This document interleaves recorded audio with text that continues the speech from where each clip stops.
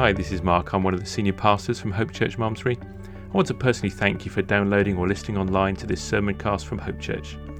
We share these messages because they really spoke to us. We value their content and the anointing that's upon them, and I pray that they bring a fresh revelation of God's love for you today.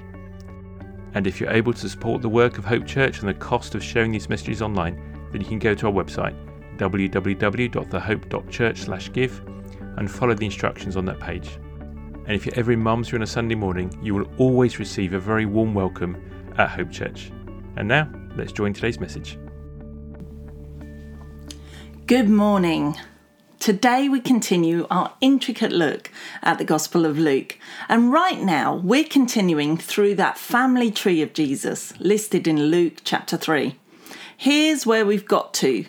Luke 3 verses 31 to 32. David, the son of Jesse, the son of Obed, the son of Boaz, the son of Salmon. Now, we heard about Boaz last week from Mark, and here we see his father is a man called Salmon. Now, in Matthew's list of Jesus' ancestors, Salmon is described in this way. Matthew 1 verse 5. Salmon, the father of Boaz, whose mother was Rahab. The fact is, we know very little about Salmon. He only appears by name in the Bible in genealogies. But we do know quite a lot about his wife Rahab, and she is actually important enough to be included by name herself in Matthew's list of Jesus' family tree. So today, as we consider a closer look at some of Jesus' ancestors, we will be looking at Rahab. Let's sum up Rahab. We can do that by reading Hebrews 11, verse 31. By faith, Rahab the prostitute did not perish with those who were disobedient, because she had given a friendly welcome to the spies. From that scripture alone, we learn that she helped God's people and that she was a prostitute. I love the fact that there are some very unexpected types of characters in Jesus' family tree. His ancestors were far from perfect. Do you ever feel far from perfect? Well, take heart, my friend, because God does not discount the far from perfect. In fact, he takes what the world might despise or treat badly, and he uses it for his glory. Let's read 1 Corinthians 1, 26 to 31. For consider your calling, brothers. Not many of you were wise according to worldly standards. Not many were powerful. Not many were of noble birth. But God chose what is foolish in the world to shame the wise. God chose what is weak in the world to shame the strong. God chose what is low and despised in the world, even things that are not, to bring to nothing things that are, so that no human being might boast in the presence of God. And because of him, you are in Christ Jesus, who became to us wisdom from God, righteousness and sanctification and redemption, so that, as it is written, let the one who boasts, boast in the Lord. Did you get that? Verse 27, God chose what is foolish in the world to shame the wise. God chose what is weak in the world to shame the strong. And here verse 28 from the New Living Translation. God chose things despised by the world, things counted as nothing at all, and used them to bring to nothing what the world considers important. I love that. I absolutely love that. God does not do things the way the media would paint him to be. He's not choosing the best of the best, the strongest, the brightest, the most beautiful. He chooses us, a motley crew of screw-ups, stuff-ups and fed-ups. He knew our imperfections before he chose us, and he still chooses us to partner with him and be integral parts of his plan here on earth for such a time as this. Media often paints God as a big, angry judge smiting everyone who sins. Well, yeah, God hates sin. But he does not hate the sinner. He loves them to death. Yeah, he loves them to Jesus' death on the cross. He's eager to restore fallen people to their full potential in him. You know, when we are not tempted to sin in a particular way, we can get easily self-righteous and unforgiving. And when we are busy looking at the failings of others, it's easy to completely forget that we have all fallen short of the glory of God.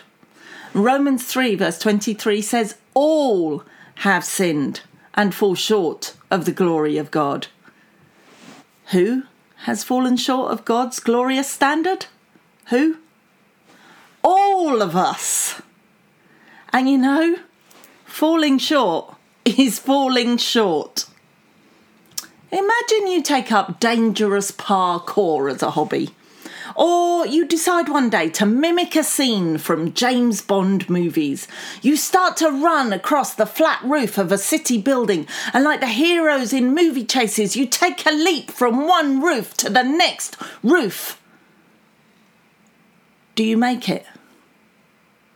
If you fall short, does it matter if you miss by 1 centimetre or by 90 centimetres? Does it change the outcome by how far you miss it? No. You will be a pancake on the ground whether you are a hair's breadth away or an arm's length away from that other roof.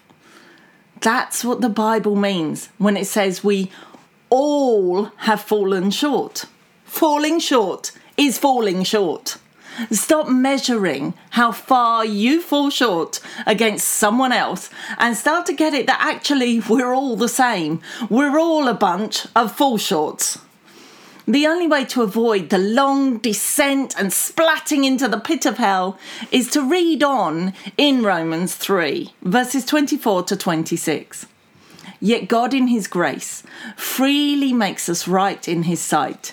He did this through Christ Jesus when he freed us from the penalty of our sins. For God presented Jesus as the sacrifice for sin. People are made right with God when they believe that Jesus sacrificed his life, shedding his blood. This sacrifice shows that God was being fair when he held back and did not punish those who sinned in times past. For he was looking ahead and including them in what he would do in this present time.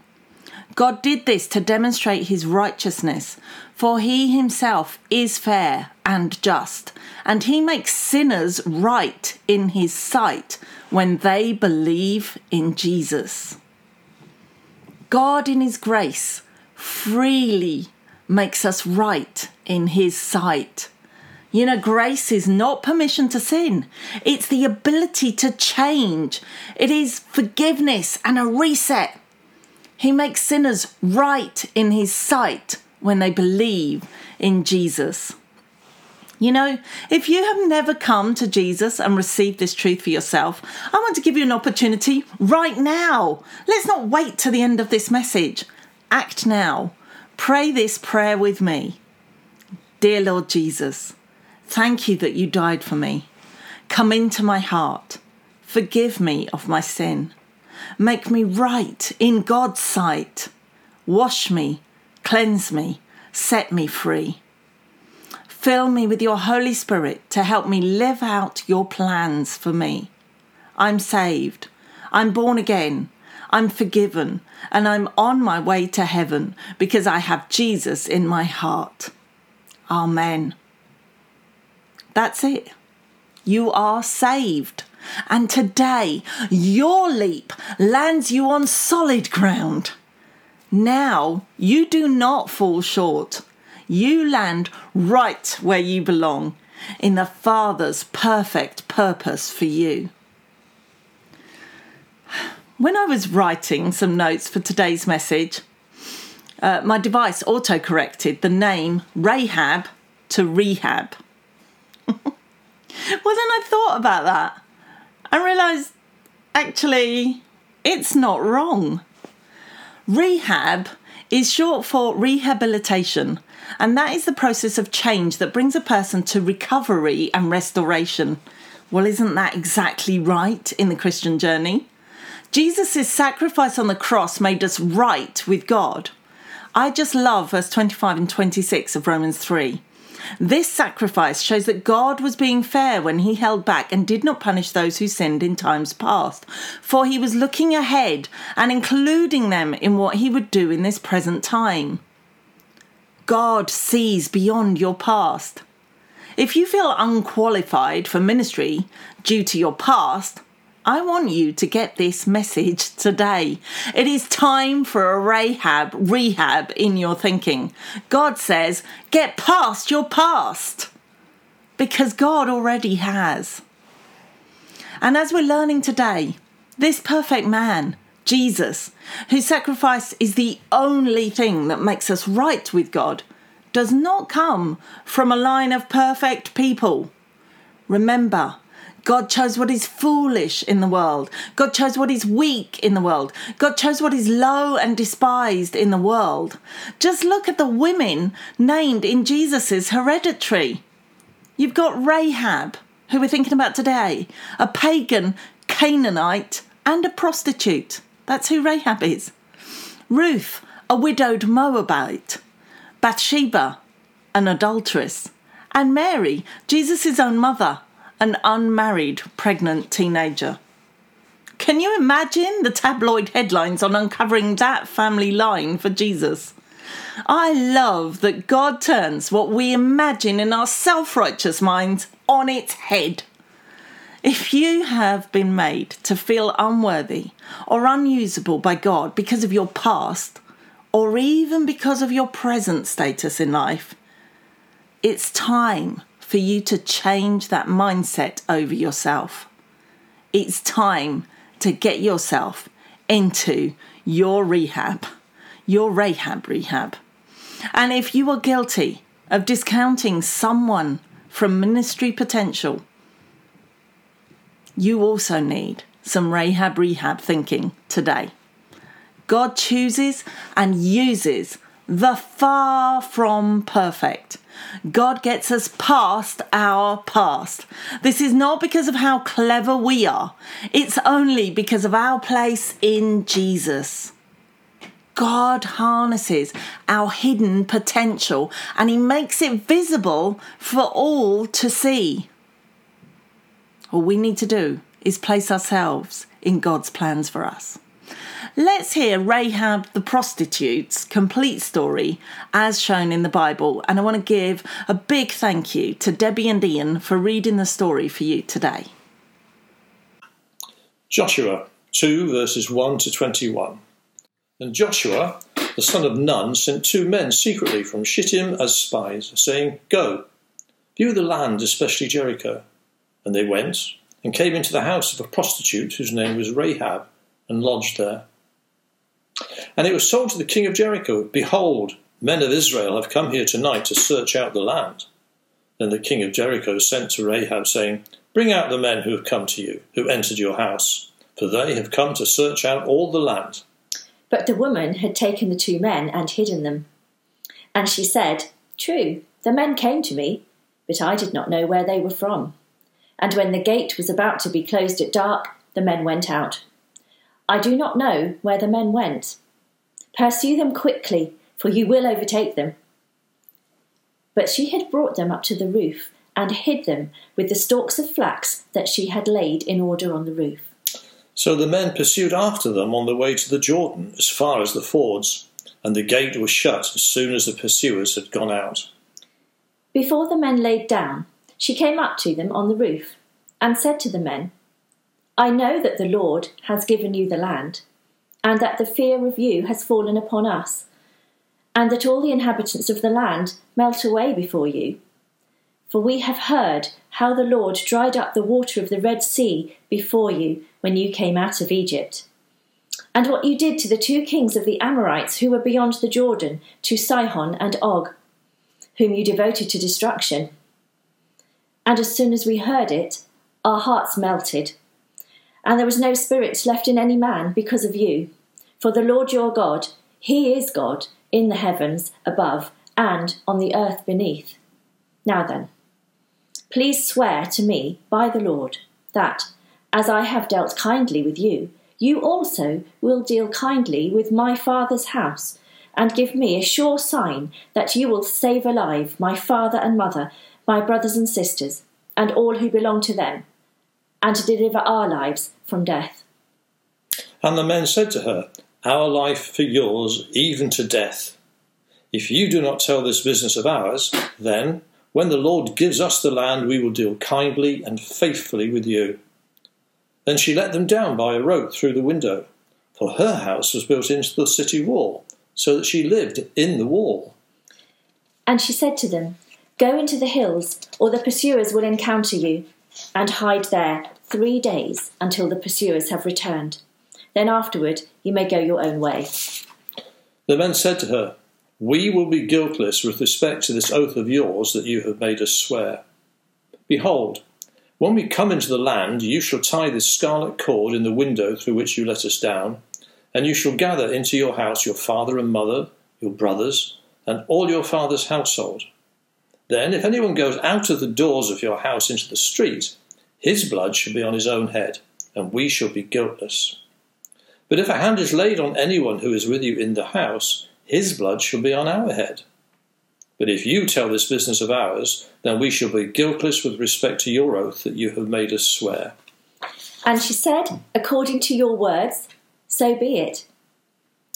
Then she sent them away, and they departed. And she tied the scarlet cord in the window. Verses 9 to 13, just read by Debbie there, contain the longest speech recorded in the Bible from a woman. Get that? The prostitute gets a big speech in the Word of God. Oh, I hope I'm shaking some thinking foundations today. Now, I wondered, why did the spies choose to stay with the prostitute? Well, these are my thoughts. Perhaps she was the only one willing to take them in. I expect her standards for visitors was pretty low. And, it would be an easy place for two men to hide away. However, I really want to be clear here. There's no evidence in Scripture that there's anything other than hiding going on in that home between Rahab and these two spies. And perhaps the most important, God led them to her, knowing her true character inside out. The name Joshua is a form of the name Jesus. And in this story, Joshua sends his spies out and a sinner receives them. Centuries later, Jesus comes along and he is received by sinners. God doesn't avoid sinners. He's not hiding his head in the clouds hoping they go away without noticing him. No, he wants sinners to receive him. Rahab's speech shows immense faith. Verse 9, she says, "I know that the Lord has given you the land." And in verse 11, "For the Lord your God, he is God in the heavens above and on the earth beneath." It is interesting to me how afraid the people of Jericho are of the people of God. Rahab mentions a clear reputation that follows them right back from the parting of the Red Sea 40 years previously and other victories that they'd seen within those interim 40 years. But when I read the books of Exodus, Numbers and Deuteronomy, I see the Israelites as a bunch of unfaithful wimps who kept letting God down and prolonged their wandering in the desert by decades due to their doubting and complaining. Sorry, that is actually their reputation with me in that part of the Bible. But to Rahab, their reputation was as a powerful, unbeatable, God-favoured force. Reputation. The Israelites had a reputation of being unbeatable. Rahab had a reputation of being a harlot. But reputation is just what you are reputed to be. It doesn't necessarily mean anything unless it's followed with action. James 2 verse 24 to 25 says, "You see that a person is justified by works and not by faith alone. And in the same way, was not also Rahab the prostitute justified by works when she received the messengers and sent them out by another way?" Your faith should lead to action. Rahab didn't just believe that God was powerful, she acted. And in doing this, Rahab changed her reputation. She went from prostitute to proselyte. That means fully converted to serving God. Don't worry about your current reputation. A good one can be useful, but so can a bad one. You know, Rahab's home may have been chosen by the spies as an easy place to disappear into. Her bad reputation may well be what gave her the opportunity to be saved. So don't let your reputation hold you down and hold you back. Let God manage your reputation. Remember, Jesus himself did not have a good reputation with the religious authorities. Jesus did not try to change their opinion of him. Reputation is not as important as we think it is, and it's not fixed. A reputation can change. Being people pleasers can get us into trouble. Don't spend too much energy on worrying what people think of you. It is wasting time. Just have faith in God, do what is right, and follow through. And that's exactly what Rahab did. As it happens, the Israelites in this instance did live up to their reputation with Rahab. They showed that God was most definitely on their side. In Joshua 6, we read specific instructions that God gives Joshua to take Jericho, and they're not your ordinary battle plans. Did you know the city of Jericho is considered the greatest walled fortress of all time? The walls were 30 feet tall and 20 feet wide. They were impenetrable. There was no way any human would be able to conquer it. But God, right? The Israelites were told to march around the city in advance of their victory. Where you place your foot is a significant thing with God.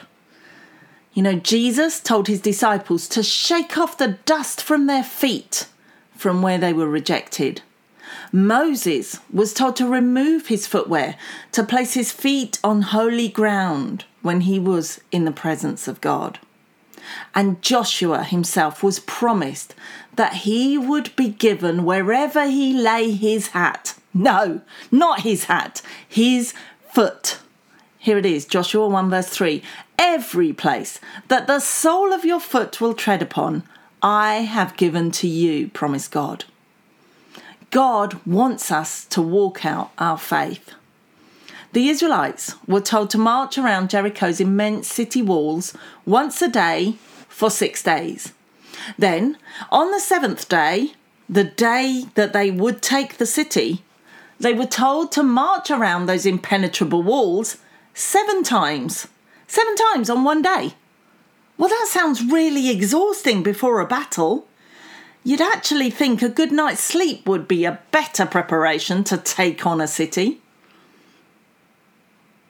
But God, he takes what we imagine and turns it on its head. It also occurs to me, you know, that in walking around those big impenetrable walls, people were having to face the enormous challenge ahead of them. And they were having to face and see their own inability to actually do it themselves.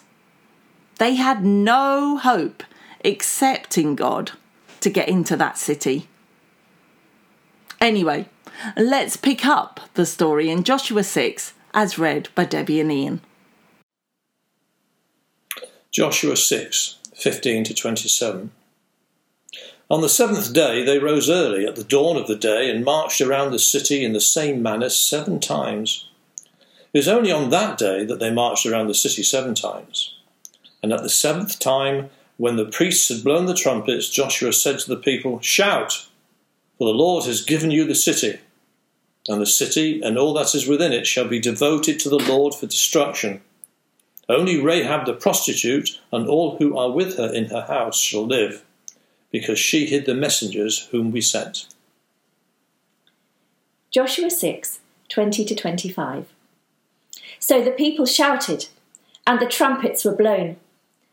As soon as the people heard the sound of the trumpet, the people shouted a great shout, and the wall fell down flat, so that the people went up into the city, every man straight before him, and they captured the city.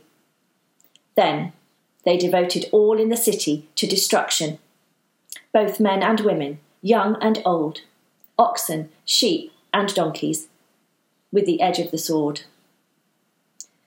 But to the 2 men who had spied out the land, Joshua said, "Go into the prostitute's house and bring out from there the woman and all who belong to her, as you swore to her." So the young men who had been spies went in and brought out Rahab and her father and mother and brothers and all who belonged to her.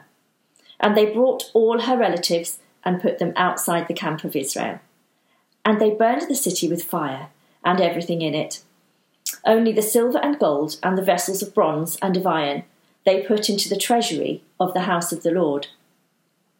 But Rahab the prostitute and her father's household and all who belonged to her, Joshua saved alive. And she has lived in Israel to this day, because she hid the messengers whom Joshua sent to spy out Jericho. When the Israelites let out a roar of praise, those huge walls fell down flat. The walls that were meant to hold them back became a ramp to give them access to victory. In life, there are times when things seem to raise themselves up as big, impenetrable barriers to our daily victory.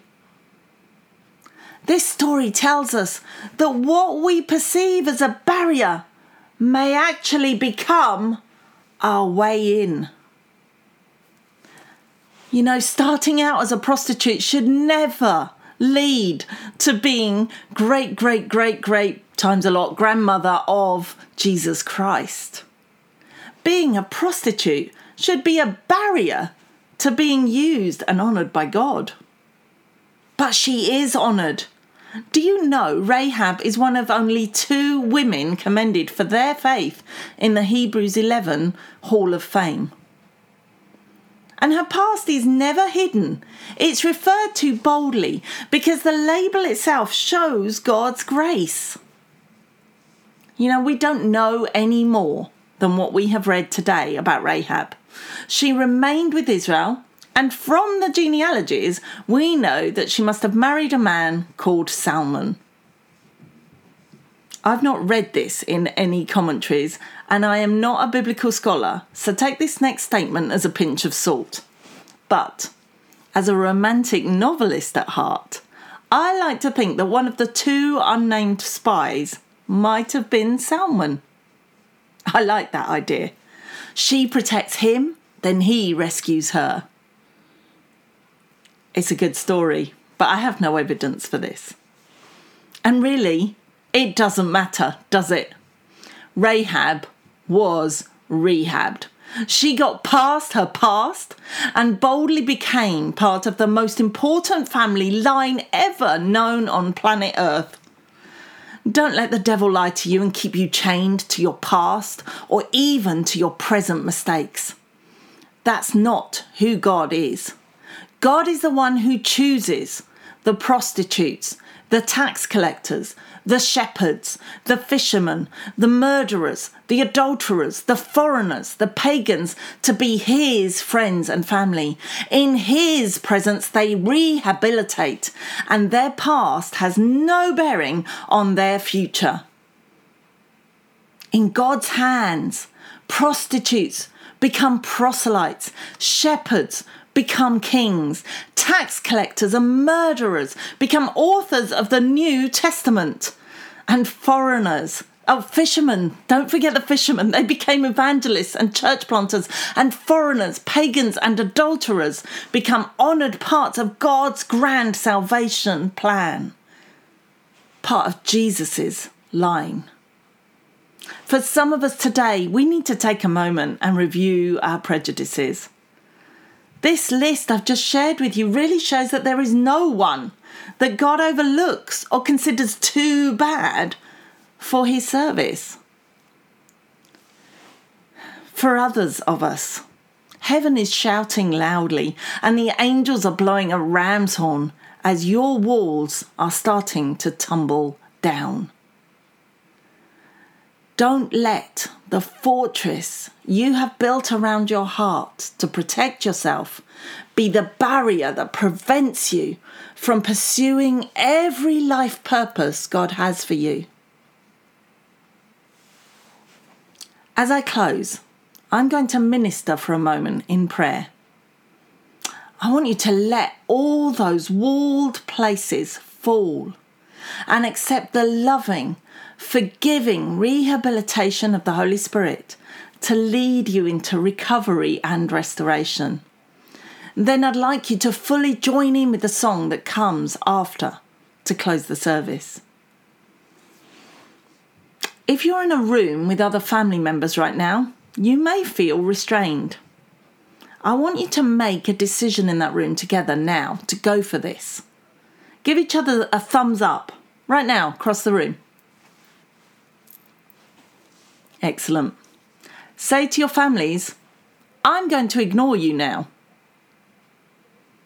Then close your eyes and shut every distraction out. Let's pray.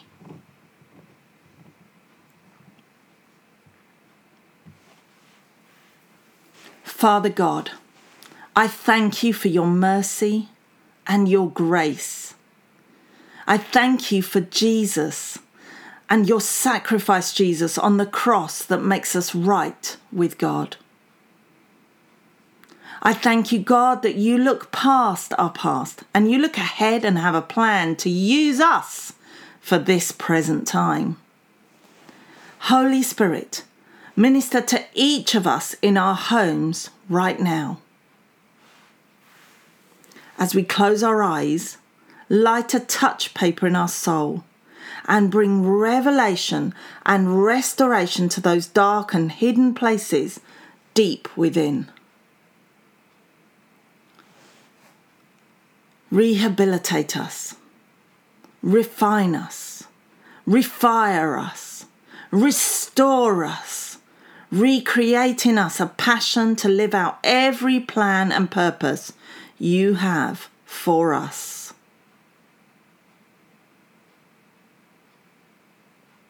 Today, we declare no more barriers to our fulfilled potential in Christ. Now see those walls in your mind now. Look at them and name them in your mind. Walls of insecurities, walls of sickness, walls of abuse, walls of fear, walls of lack and poverty, walls of prejudice, walls of past mistakes, walls of falling short time and time again, walls of status, walls of disappointment. Whatever the walls, name them. Name them in your mind and look at them in your mind. Walk around them. Walk around the walls in your mind. Start to take territory in faith.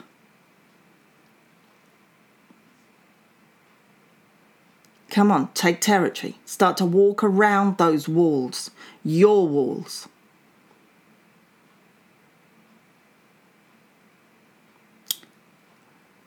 And then start to speak aloud, or even in your mind if you really feel you can't speak aloud. Sickness, you are going down. Fear, You are going down. Speak to your wall. Speak to your walls and tell them they are going down. Insecurity, you are going down. Shame, you are going down. Past, my past, you are going down. Tell them they're going down. As you walk around them, tell them you are going down. In a moment, you're going to open your mouth and speak. And you're going to say aloud, under my feet, to those walls. You don't have to name the walls aloud. Just say the word, under my feet, and speak to the walls you've been talking to in your mind already. This is something you can all join in with, because in the family room, all of you can say it, under my feet. Are you ready? 3, 2, 1. Under my feet. Come on. Tell that resistant wall again. Get under my feet. Under my feet. Let the Spirit of God rise up in you as you declare in the spiritual realm, walls, get under my feet. And start to stamp your feet as you see those walls coming down. Come on, stamp. Start to stamp. I declare that these walls are under my feet.